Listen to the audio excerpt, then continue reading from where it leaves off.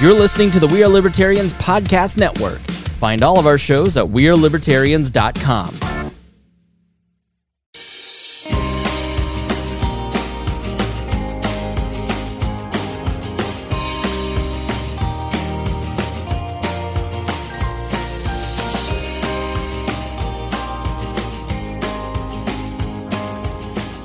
Hello, everyone. Welcome to the Enemy of My Enemy podcast. Ordinarily, we've got a full panel today. We may just have me today, and that is just okay, unless you don't like the sound of my voice. In that case, this is going to be a skipperoo for you. Thank you for hanging tough, all our loyal listeners. I have been on vacation for the last couple of weeks. It was kind of a vacation. I actually went to fix up a rental property in Colorado, but my family's in Colorado, so after fixing that guy up for a couple of days, huge days too. God bless my family for helping me out, but it was rough. But that guy's all good now.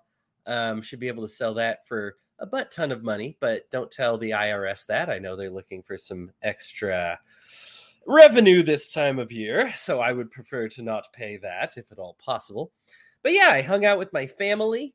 For those who think this is some kind of a weird deep fake, I understand why. If you're watching live, I got myself a lot of sunburn, which has turned into a suntan, at least for now, which you might think, oh, nice. But for me, that means I'm about to have all my skin peel off within the next 24 hours. So enjoy this look now. This is as close as I get to tanned. And my voice might sound deep because I also picked up a cold on my last day there. And it is just a cold. We were tested. It is not COVID. It is just a regular cold. I wish I could join you in that excitement, but unfortunately, it is just a cold. Brian and Lou wanted to be here desperately, of course. Lou is, unfortunately, while I was on break and complaining about sunburn, she was complaining about, well, she wasn't complaining. She was bringing to light that she's dealing with some pretty serious health issues right now. Not my story to tell, although I know she's been plenty open with you listeners. If you follow her, please send Lou Grindstaff McKinnon some love. Let her know you love her. She is great. I miss her a lot. She is one of the 3 left libertarians that I don't want to punch in the face. Then there's Brian. Brian got a surprise visit from his grandson today. He also could use a little love too. So if you want to tell Brian, Wohlgemuth, WOHL something, that he is awesome. He is awesome. I mean, this is just telling people the truth. I'm not asking you to do anything. But they could both use some pick-me-ups today if you wouldn't mind sending some love their way. Until then, you get my fake deep voice, because when you have a cold, I always feel like I can actually hit the low voices in like the Johnny Cash stuff. My first tenor voice is absolutely gone.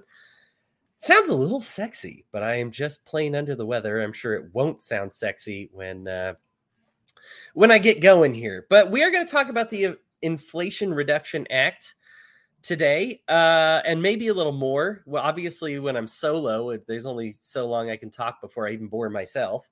So if I have more time, I'll talk about more stuff later.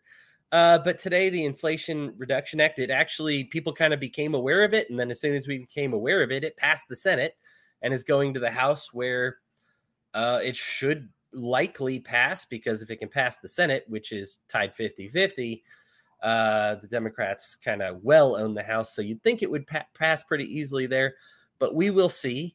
Now I'm going to talk about this, and I'm going to talk about it in a lot of detail. But here's the thing is, if you are a member of the public, such as myself, you only have 1 page of this bill to read. This bill is actually 755 pages, but so far what's publicly available is 1 page, a 1-page summary made available by the Democratic Party. So as far as what we're seeing, is it accurate? Probably not. So you say, well, why are you going to talk about it if you don't know all the details yet? There's plenty in here to tear apart. This whole thing is a total scam. And it's kind of hardly disguised. And so we're going to go over that today. And therefore, you, if you're listening to this episode, will know, because I'm going to read the page and with, of course, some commentary, but you will know everything, literally everything the public knows about this. All right. So summary, the Inflation Reduction Act of 2022, the Inflation Reduction Act of 2022 will make a historic down payment on deficit reduction to fight inflation, invest in domestic energy production and manufacturing, and reduce carbon emissions by roughly 40% by 2030. That's a lie, but I'll get to that in a moment. The bill will also allow Medicare to negotiate for prescription drug prices and extend the expanded Affordable Care Act program for 3 years through 2025. That's the opening paragraph. So if some of you were kind of saying that sounds like a tax and spend bill, because you always say, well, we'll tax to make money and then spend money, and then we always end up spending more than we tax.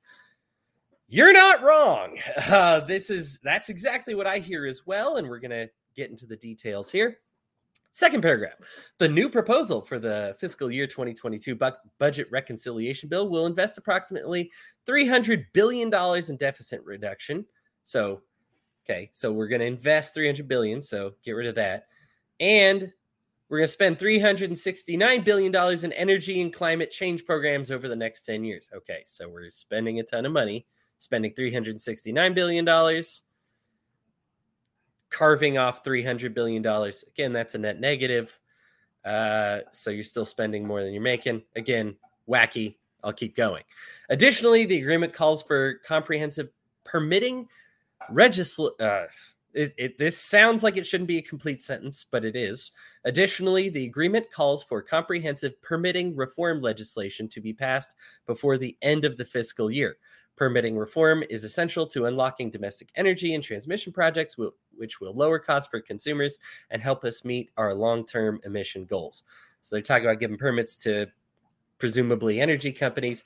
Again, if you're a free market lover like me, you are going to read this and hear this, and you're going to say, all right, this sounds like you could just let the free market do it because all you're doing is restricting the number of permits that go out.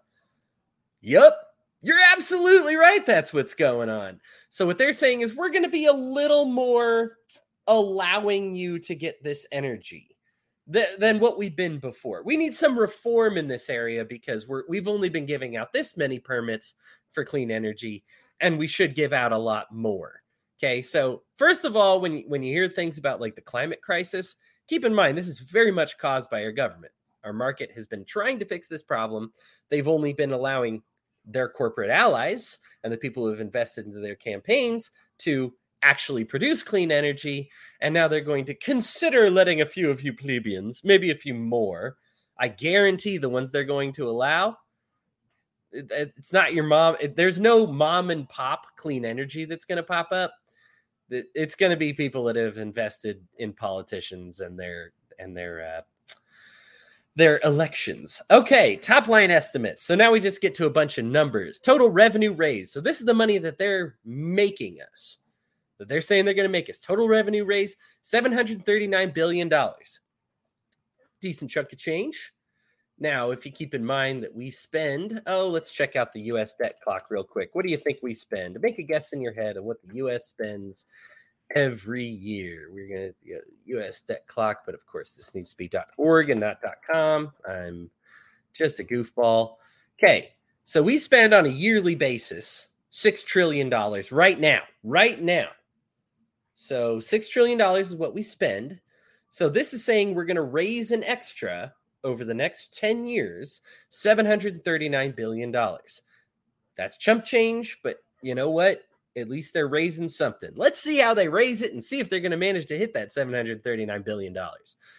Bullet number one, they're just going to increase corporate taxes to a minimum of 15%. And that should raise about $313 billion in their estimation. Here is the thing. Whenever there's a tax assessed, and they predict how much they will make, they never make that amount. And they're always flabbergasted. They're like, man, we really thought we were going to make that amount. So when you're a business, especially a wealthy business, and you are able to not pay taxes in one country or another country, or one county or another county, or one state or another state, you are able to move, or you are able to funnel costs elsewhere. At the very least, remember this, kids, you don't tax a business. If you do, you actually tax their employees, their product, their benefits. you're never actually taxing the business. We love to think there's some business being taxed, right? Like the building of McDonald's just somehow forked over 15% of its value. No, you were taxing everybody in there 15%. What does that mean? It means you get lower quality. As a guy who's worked in a restaurant during tax increases, I remember this very specifically for Applebee's. Lower quality product, lower quantity of the product. So all of a sudden you're making salads. You're used to tossing in 7 ounces of romaine.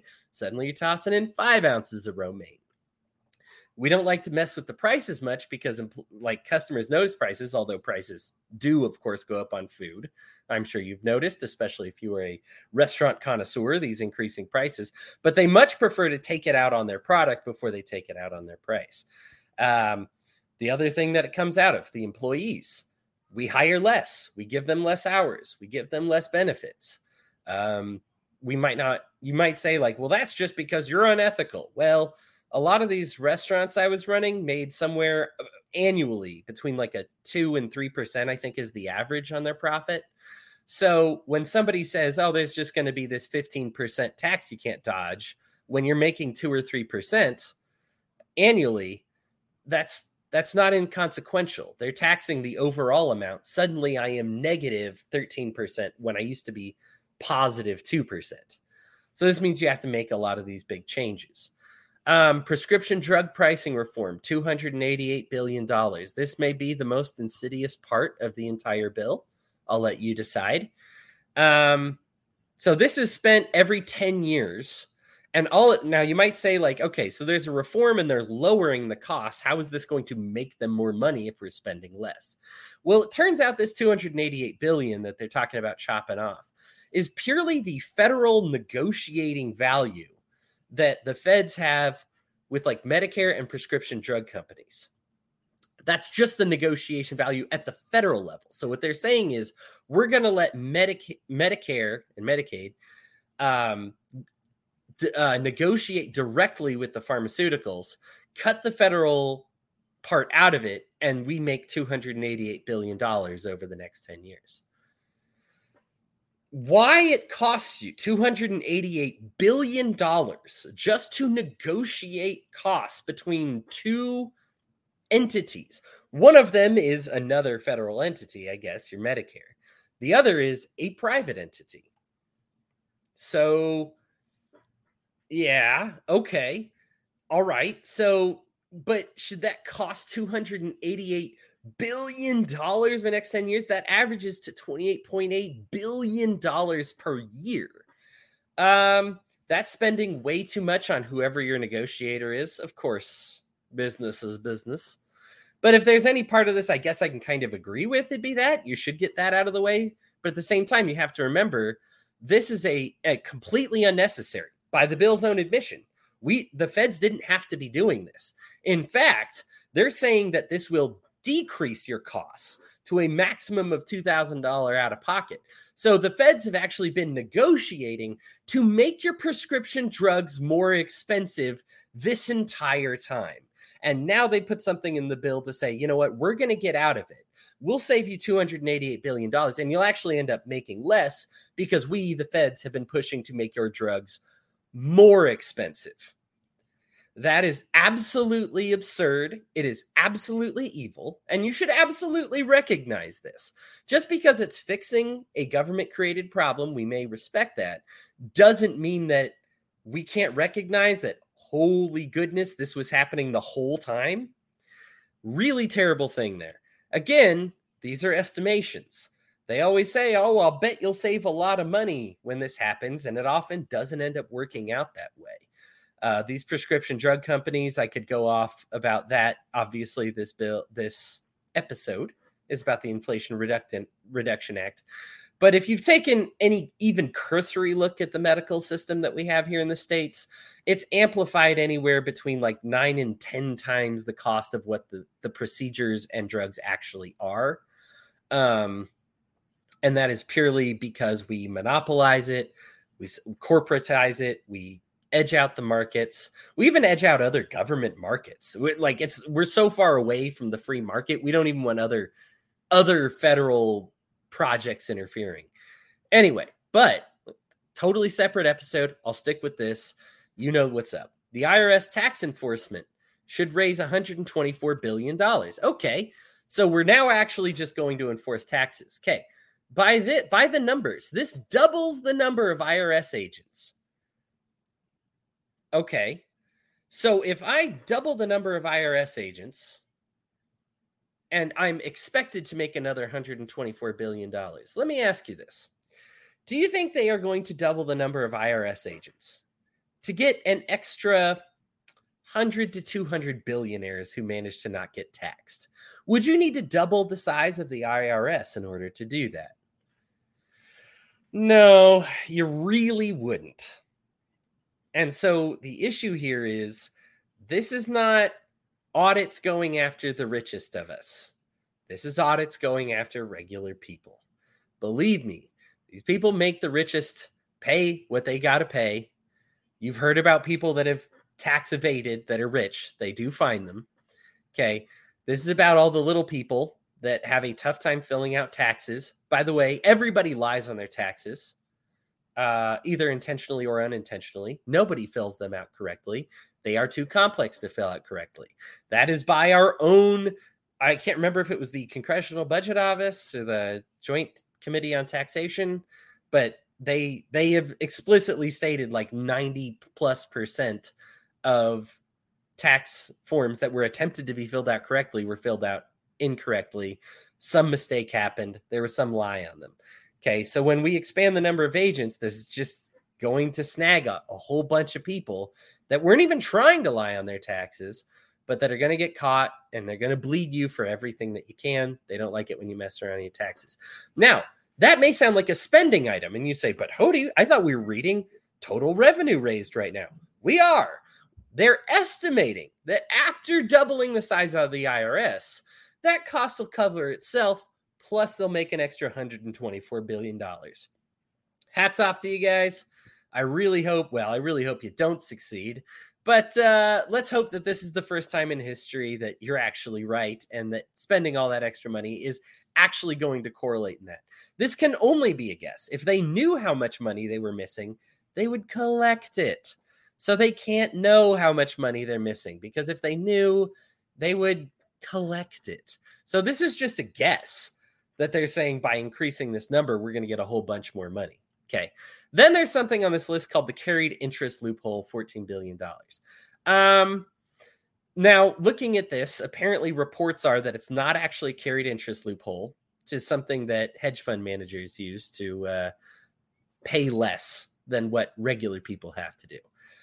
What it actually is, let's see if I can find this in my note here. It is a stock buyback, and it's a 1% excise tax.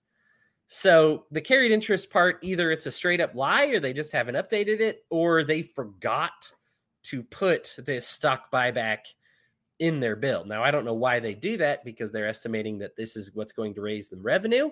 My guess is they're calling it a carried in. And my guess, I hate to prescribe negative feelings towards our towards our own government here. I don't want to. I would hate to assume that they're doing anything bad, but if I had to guess, I would say that this is just a straight up lie, because they named it something that was unpopular, the carried interest loophole, which targets hedge fund managers, and they're actually talking about the stock buyback, which is actually something that a lot of mom and pop shops use if they want to expand their business.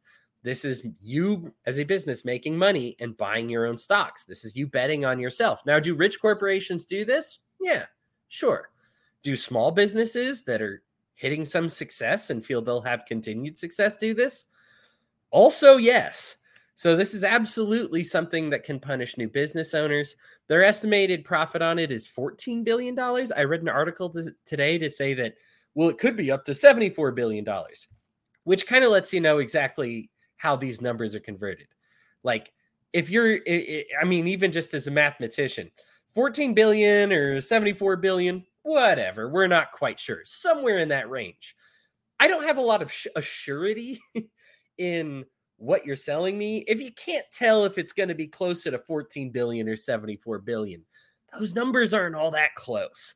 But on the sheet, it says 14 billion. So that's what we'll go with.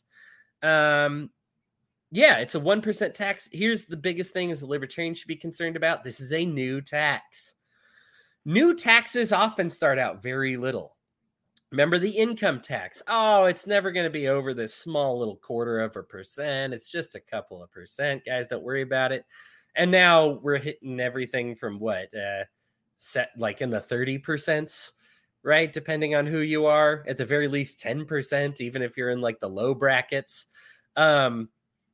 These things go up, right? So this is a new tax, which can be adjusted as all taxes are. And they're going to start it at 1% and just say, it's just 1%. Then suddenly investing in your own company is going to be 2%, 5%, 10%. It's going to go up and up. Okay. So that's the revenue raise. These are the revenue raising mechanisms. They're going to get themselves out of prescription drugs. They're going to create a corporate tax. They're going to double the size of the IRS. And they are going to create this 1% tax on investing in your own business. Now, I know this is going to surprise you because it's an Inflation Reduction Act. But because all that should matter is that they're raising revenue, right? There shouldn't be any spending in an Inflation Reduction Act because that would create more inflation if we're trying to fix things. Oh, oops. Turns out we are spending some money. They only have two things listed on this bill, but or in this sheet that I have, but I'll get to in a minute. Total investments. Sorry. I think I said spending. Spending is the wrong word. Investments is the correct word. 433 billion. Energy, security, and climate change, $369 billion. Okay. They are also estimating that this will, you know what? I'll get to this on their bullet points down below. The 40% lie that they've kind of made up here, because that's important to address that.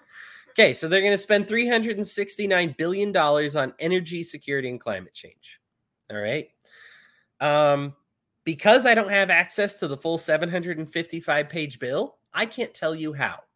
But I will say this. This would be something like the 100 millionth climate change bill and energy reduction policy thing that we've passed. That's an exaggeration. I think we passed something around on the federal level. It's in the double digits. We passed a lot before. None of them have actually paid for themselves. All of them have said they're going to pay for themselves. So that's something to think about.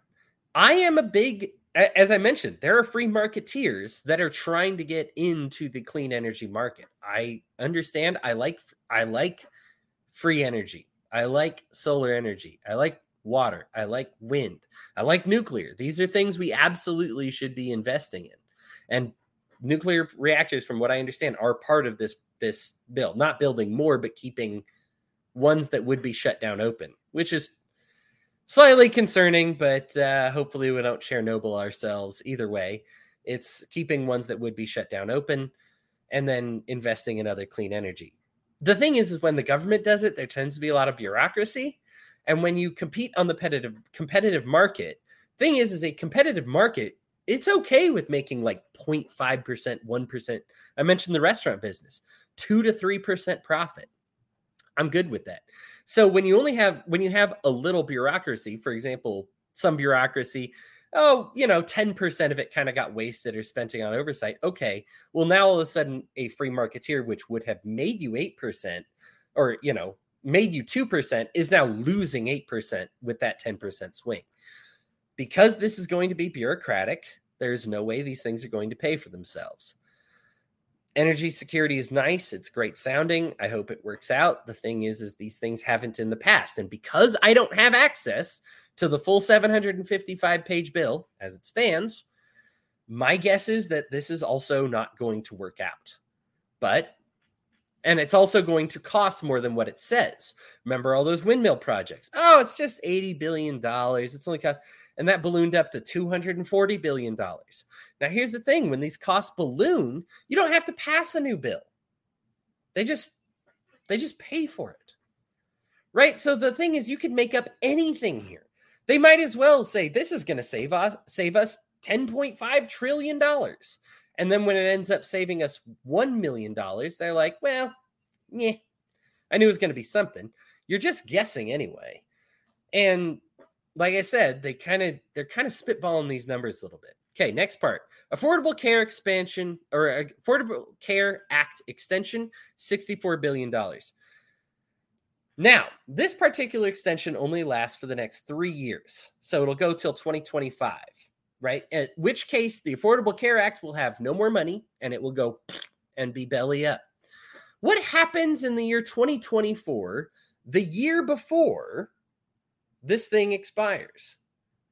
Oh, there's an election in 2024.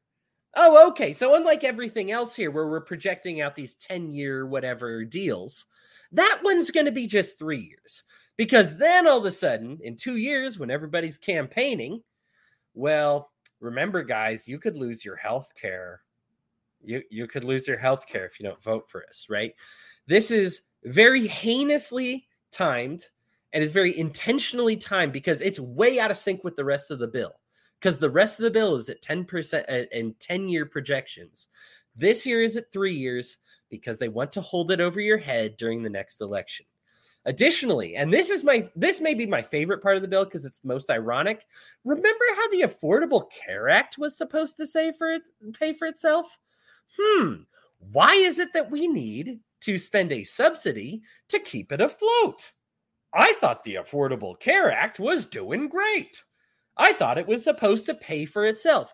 Just like this bill, which is supposed to pay for itself. What happened with the Affordable Care Act?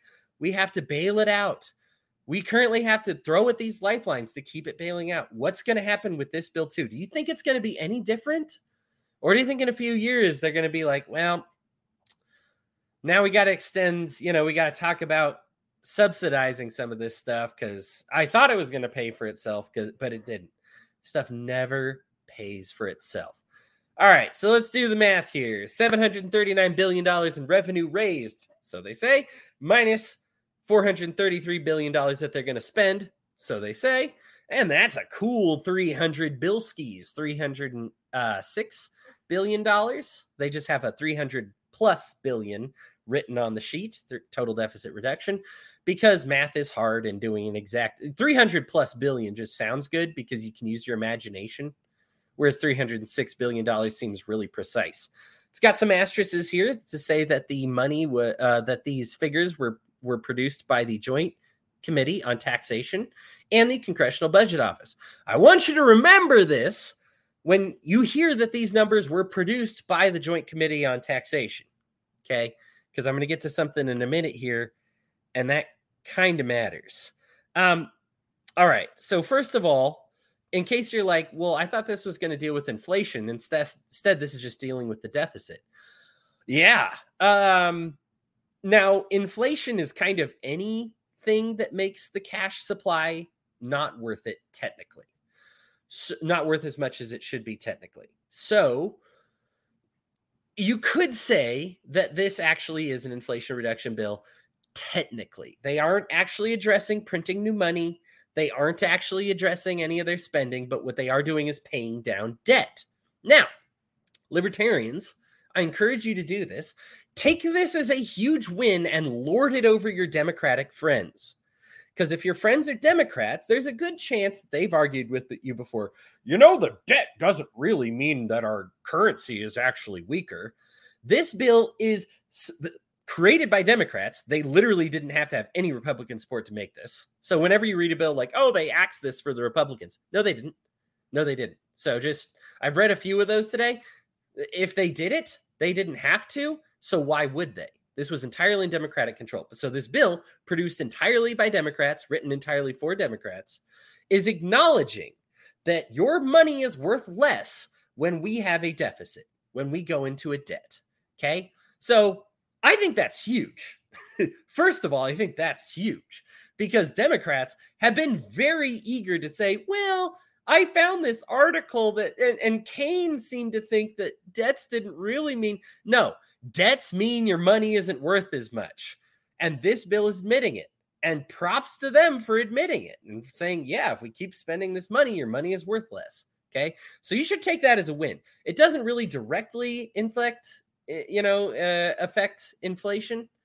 In fact, it's all about this deficit here. But that is a way to say that your money is weaker if we have high deficits. Okay. So that's a win. Take it to your Democratic friends. The other issue that I have is there's nothing mentioned about earmarks. And the news has already reported on one earmark that's $5 billion that's going to Kristen Sinema to get her on board. You know, she's one of those. That's the nice part about being an edgy Democrat. You get to kind of call some shots. So she's going to get $5 billion for her state. It's going to be for, I believe, drought relief, it says. And if you think all $5 billion is actually going to go towards drought relief, I have a bridge to sell you in Arizona. Maybe across the Grand Canyon. Anyhow, bad jokes. But it's not really going to go to that. But the thing is, we already know about that one earmark. We know because it's been reported and talked about. It's not listed anywhere on the sheet. So again, this sheet that they give you, the public, is, oh, you're a big dummy, you know, you're a big goofball, you're too stupid to understand. No, I know what an earmark is. This whole thing is going to cost an extra $5 billion. It's not listed on here. You could have listed it. You have a thing that says total investments. I have a thing that talks about total expenditures right here on your sheet. You just didn't want to list it. Why didn't you want to list it? Because it's embarrassing. Why is it embarrassing? Because it shows you're corrupt. That's why. This isn't about inflation. This is about paying people off to get them to sign this stupid bill. All right. The Joint Tax Committee estimates that the Joint Tax Committee, remember I told you to remember them because we were going to talk about them, that provided the numbers listed here, these estimates, okay? These are their numbers.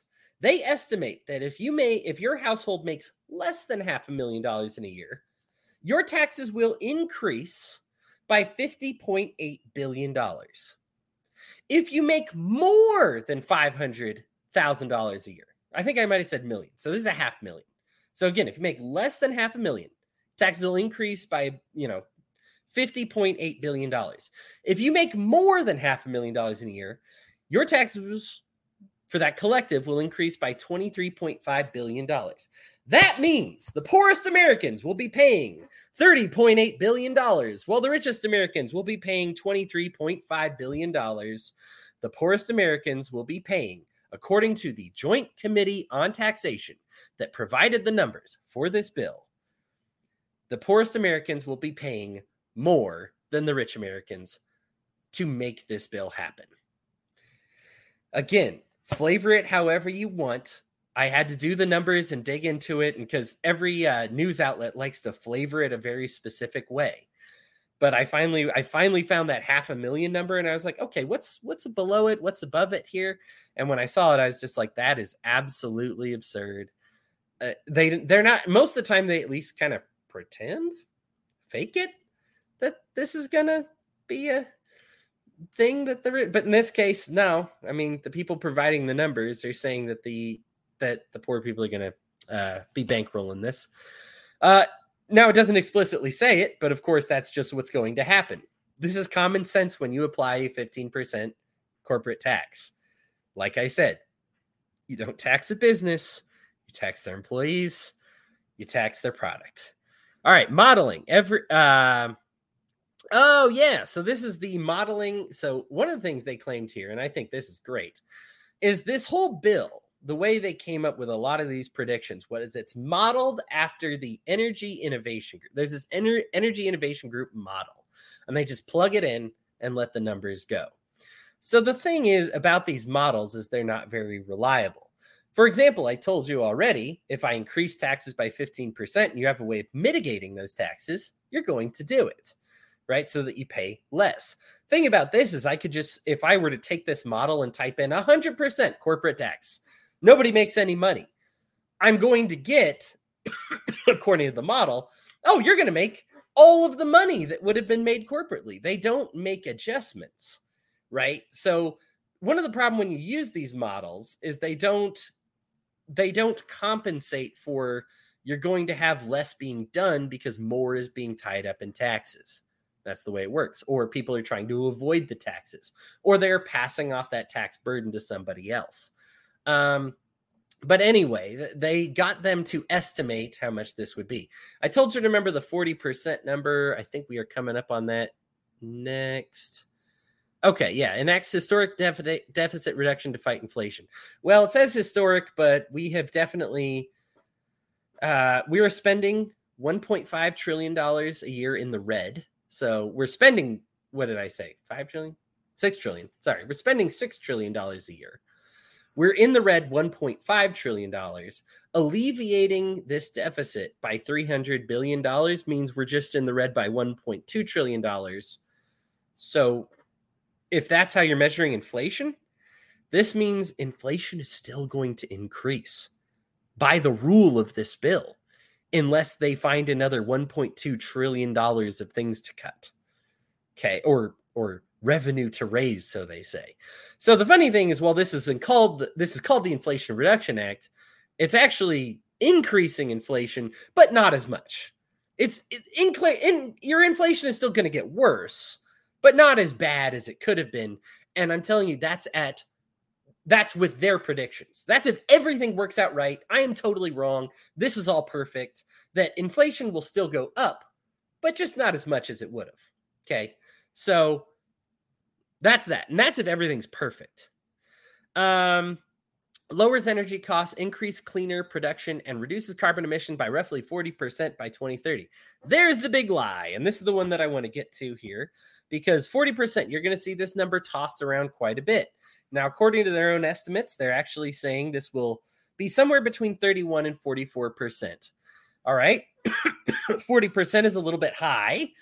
That's still higher than what it should have been.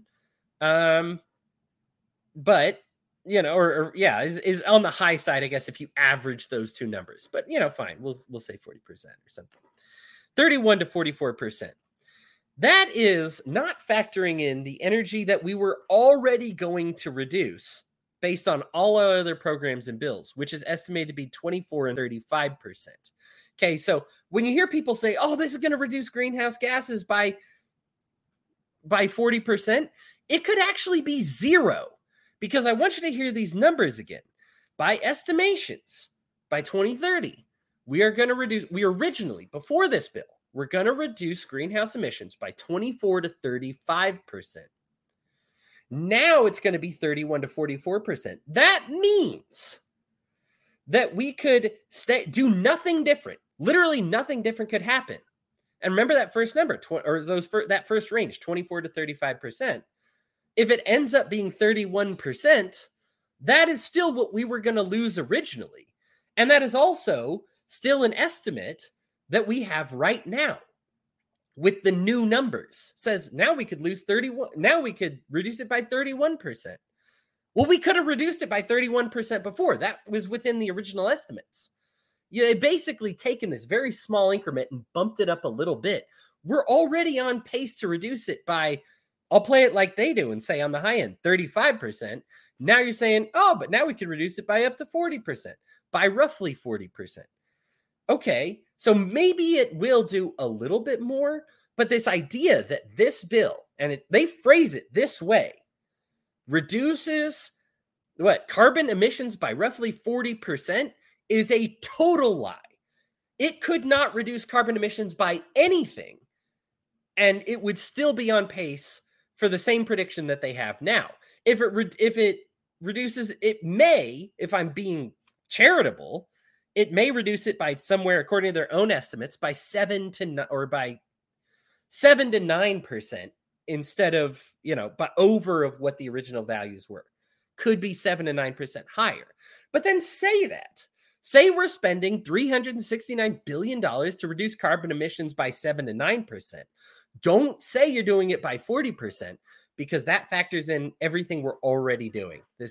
That 40% number is being tossed around by people that want this bill to look good when it doesn't.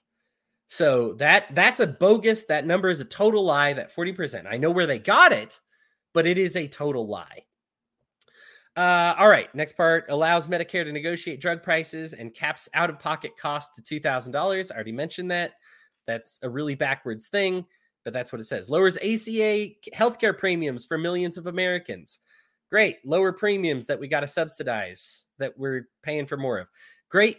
Make biggest corporations and ultra wealthy pay their fair share.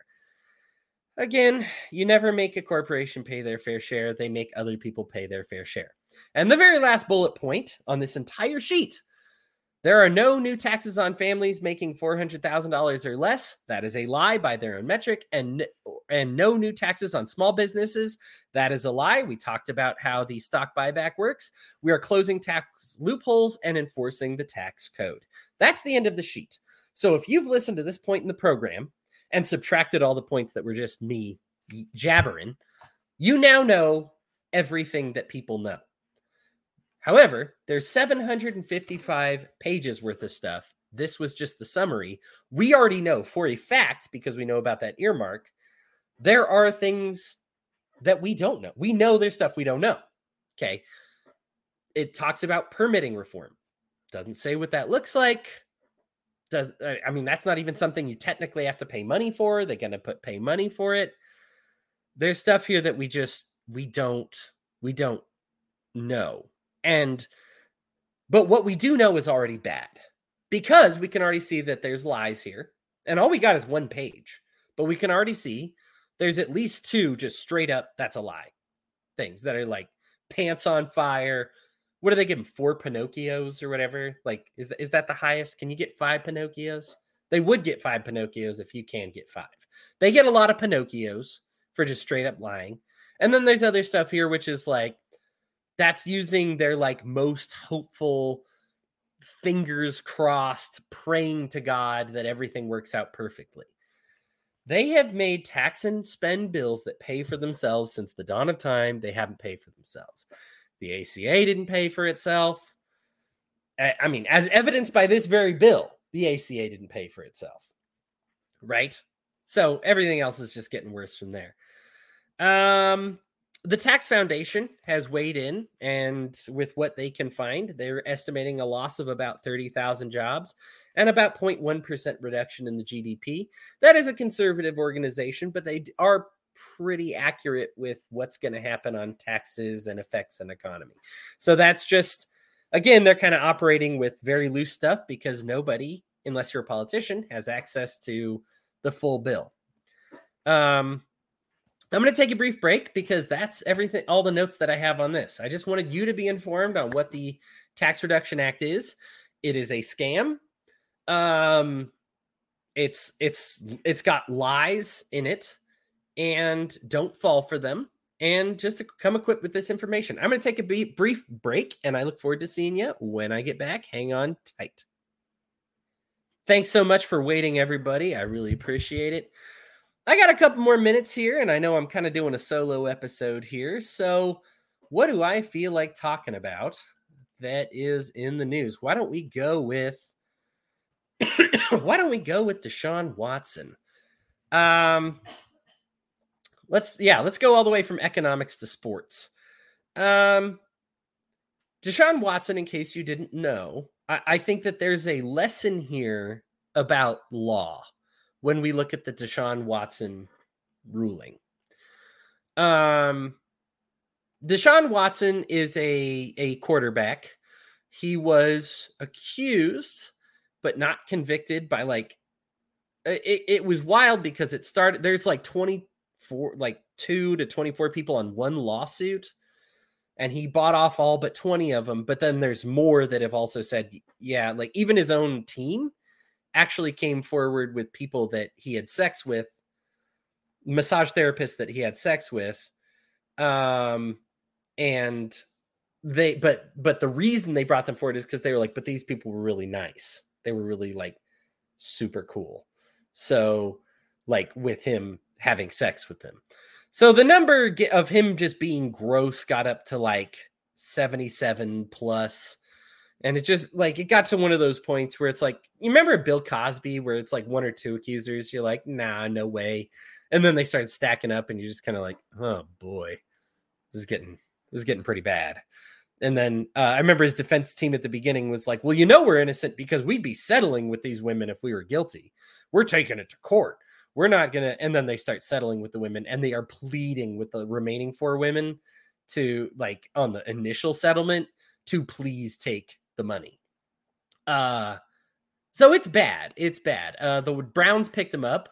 The Broncos were thought to be in contention, but I am happy to say there were a lot of teams that like called. I think it was like the Saints, Falcons, Browns, whatever. I'm happy to say the Broncos didn't even call, like weren't even interested.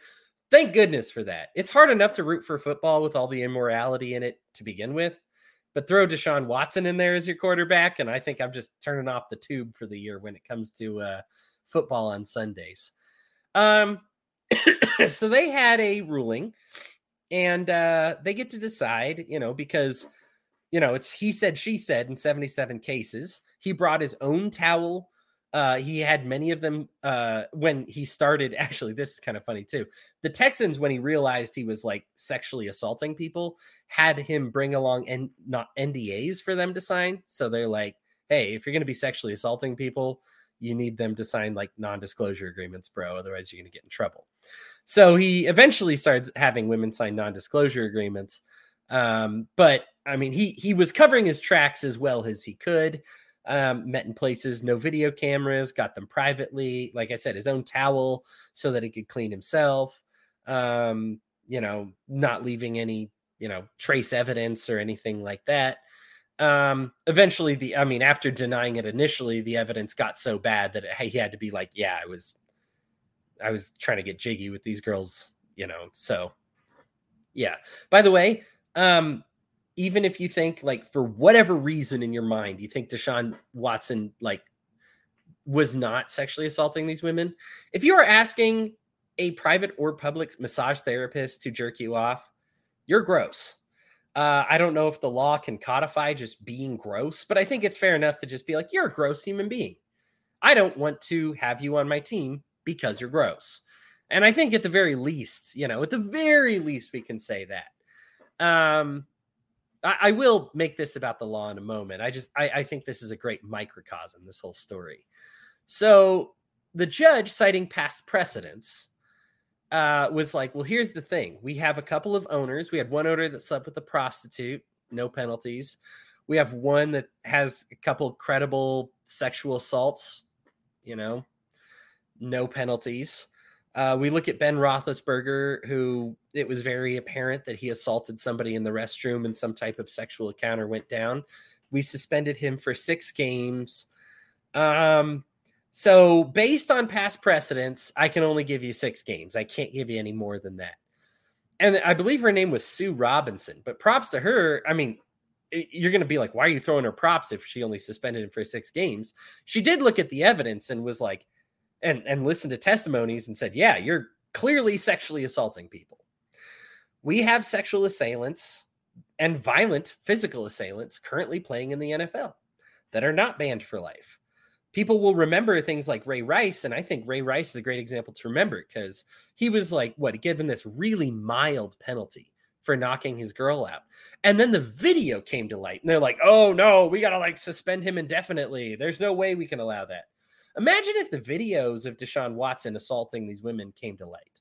We know he sexually assaulted them. The judge ruled you sexually assaulted somebody based on past precedents. That means a 6-game suspension. Okay. Imagine if a video came to light of all these women being sexually assaulted. Now we know that's not going to happen because he covered his tracks and everything like that. But just imagine the only difference with Ray Rice when we increased his suspension was seeing it. We knew he knocked her out in an elevator. That's the part we witnessed. What we didn't witness was the actual punch. And even though we knew it happened, just seeing it shocked us so much that we're like, oh, no, you have to suspend him forever. Right? So I think when you hear about it, you hear about Deshaun Watson sexually assaulting people, you just think, all right, whatever.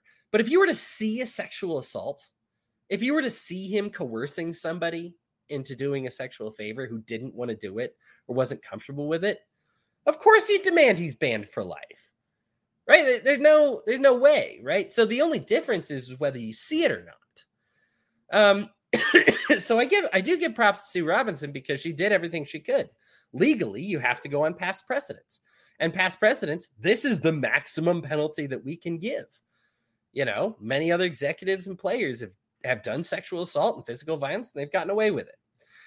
My issue here is with past precedents in general and legal systems. And this is something that libertarians, I think you can kind of relate to here.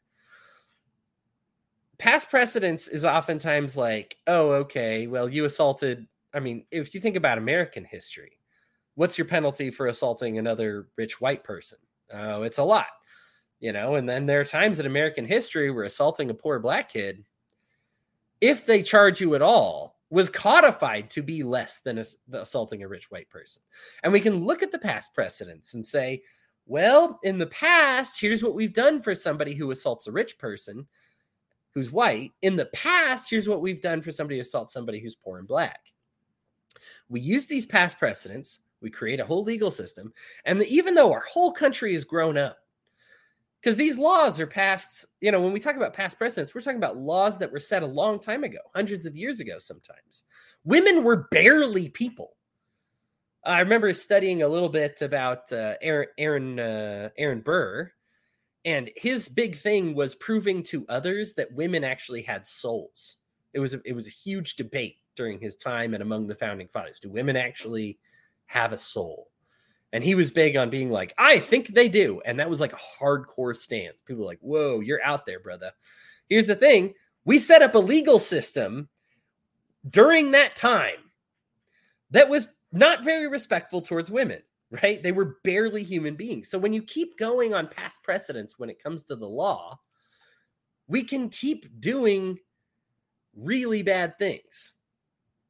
And having these minor penalties for doing really bad things because the law says, sorry, that's past precedence. I can't increase it. I don't want it to be more, because then it's just not fair to everybody going forward. So even though all of society now has recognized women are people, women have souls, women, if you assault a guy or a girl, it deserves the same penalty. Okay, but the law doesn't say that. And now we have a situation where if you are coercing massage therapists to have a sexual encounter with you, obviously, regardless of what past precedence is, you should not be employed by any reputable organization until you have fully admitted what you've done. The Browns have actually come out and said he's very remorseful. Now, he's not done that himself because he understands that makes him look guilty. The Browns are aware everybody knows he's guilty, and so they have to say he's really sorry about what he did. He can't say that, but you know how that goes. So he can come out. It can be obvious to everybody, the Browns, employers, the judge, whatever. But then we look at past precedents and we look at the law. We look at legal systems and we say, well, this is your penalty. The problem we have with legal systems and with past precedents is that it keeps us grounded in the past when we're ready to progress into something better. Society has largely moved on from a lot of the ills that the legal system codifies. That codification of making something into law and etching it on stone takes a long time to fix. And it needs a lot of work, and it's not enough. I mean, we've seen things. I mean, look at the drug war now and look how overwhelmingly unpopular it is. Marijuana is still a Schedule I drug. You want to talk about Brittany Griner? Girl got 9 years for less than a kg of hash oil in Russia. The United States, that penalty is 5 years. So it's a little better in Russia, I guess, unless it's your second offense, in which case it's like something like 10 or 15 or something like that years. Okay. We are aware that this is stupid, but because we have these legal systems, we're like, well, hands are tied. Can't do the right thing. We can't do the right thing because the law says we can't do the right thing. You need to detach your morality from the law. Now, if you're a libertarian listener, you already know this. The reason I'm bringing up Deshaun Watson is because I think it's a good time to reach out to other people who are disgusted and should be disgusted about Deshaun Watson, who are like, I can't believe this is happening. And this is a real opportunity to talk about, well, that's the law. That's the way the law works. Now, it's not the law. This is like the rule of past precedents, and it's specifically the NFL. But this is an example that may help them relate to larger legal systems. If they're not naturally political, but they are like, hey, I think you shouldn't be sexually assaulting your masseuse, this is a great opportunity to all of a sudden slip some philosophy in there and talk with them. human consciousness has grown and evolved to a better place than it was before. We're in a better place. But the law doesn't evolve like we do. When we come to recognize evils or goods, the law says, sorry, I already have that good labeled as an evil and you're not allowed to do it. And I already have that evil is either not punished at all or sometimes even rewarded or like a light slap on the wrist. And I think that that's just a good time to reach out to people. Everybody, thank you so much for reaching out to me today. I really appreciate everybody tuning in. Ordinarily, I will be going back, obviously, to have my co-host. Like I said, today was just a heck of a day. And honestly, I had to read that whole bill. And that took like 40 minutes or something of course, with some dialogue. But I wanted everybody to know what there is to know about it. And that was going to take a long time. So I just decided to fire it up anyway. Plus, I've already missed 2 weeks. I can't skip another week. Vacations can't punish you guys. Thank you so much for tuning in. Really appreciate you swinging by today. I'm going to be back with my posse. Hopefully again next week. You get to see my nice white head now that once all the skin falls off. And hopefully I won't be sick, so I won't have this really fake deep voice that I have right now. If you're a first-time listener, you're like, this isn't a deep voice at all. I'm a pipsqueak. You're about to hear my voice go up in a full octave. So I hope to see you next week. Everybody take care. Love you. Take care of each other. Have a good one.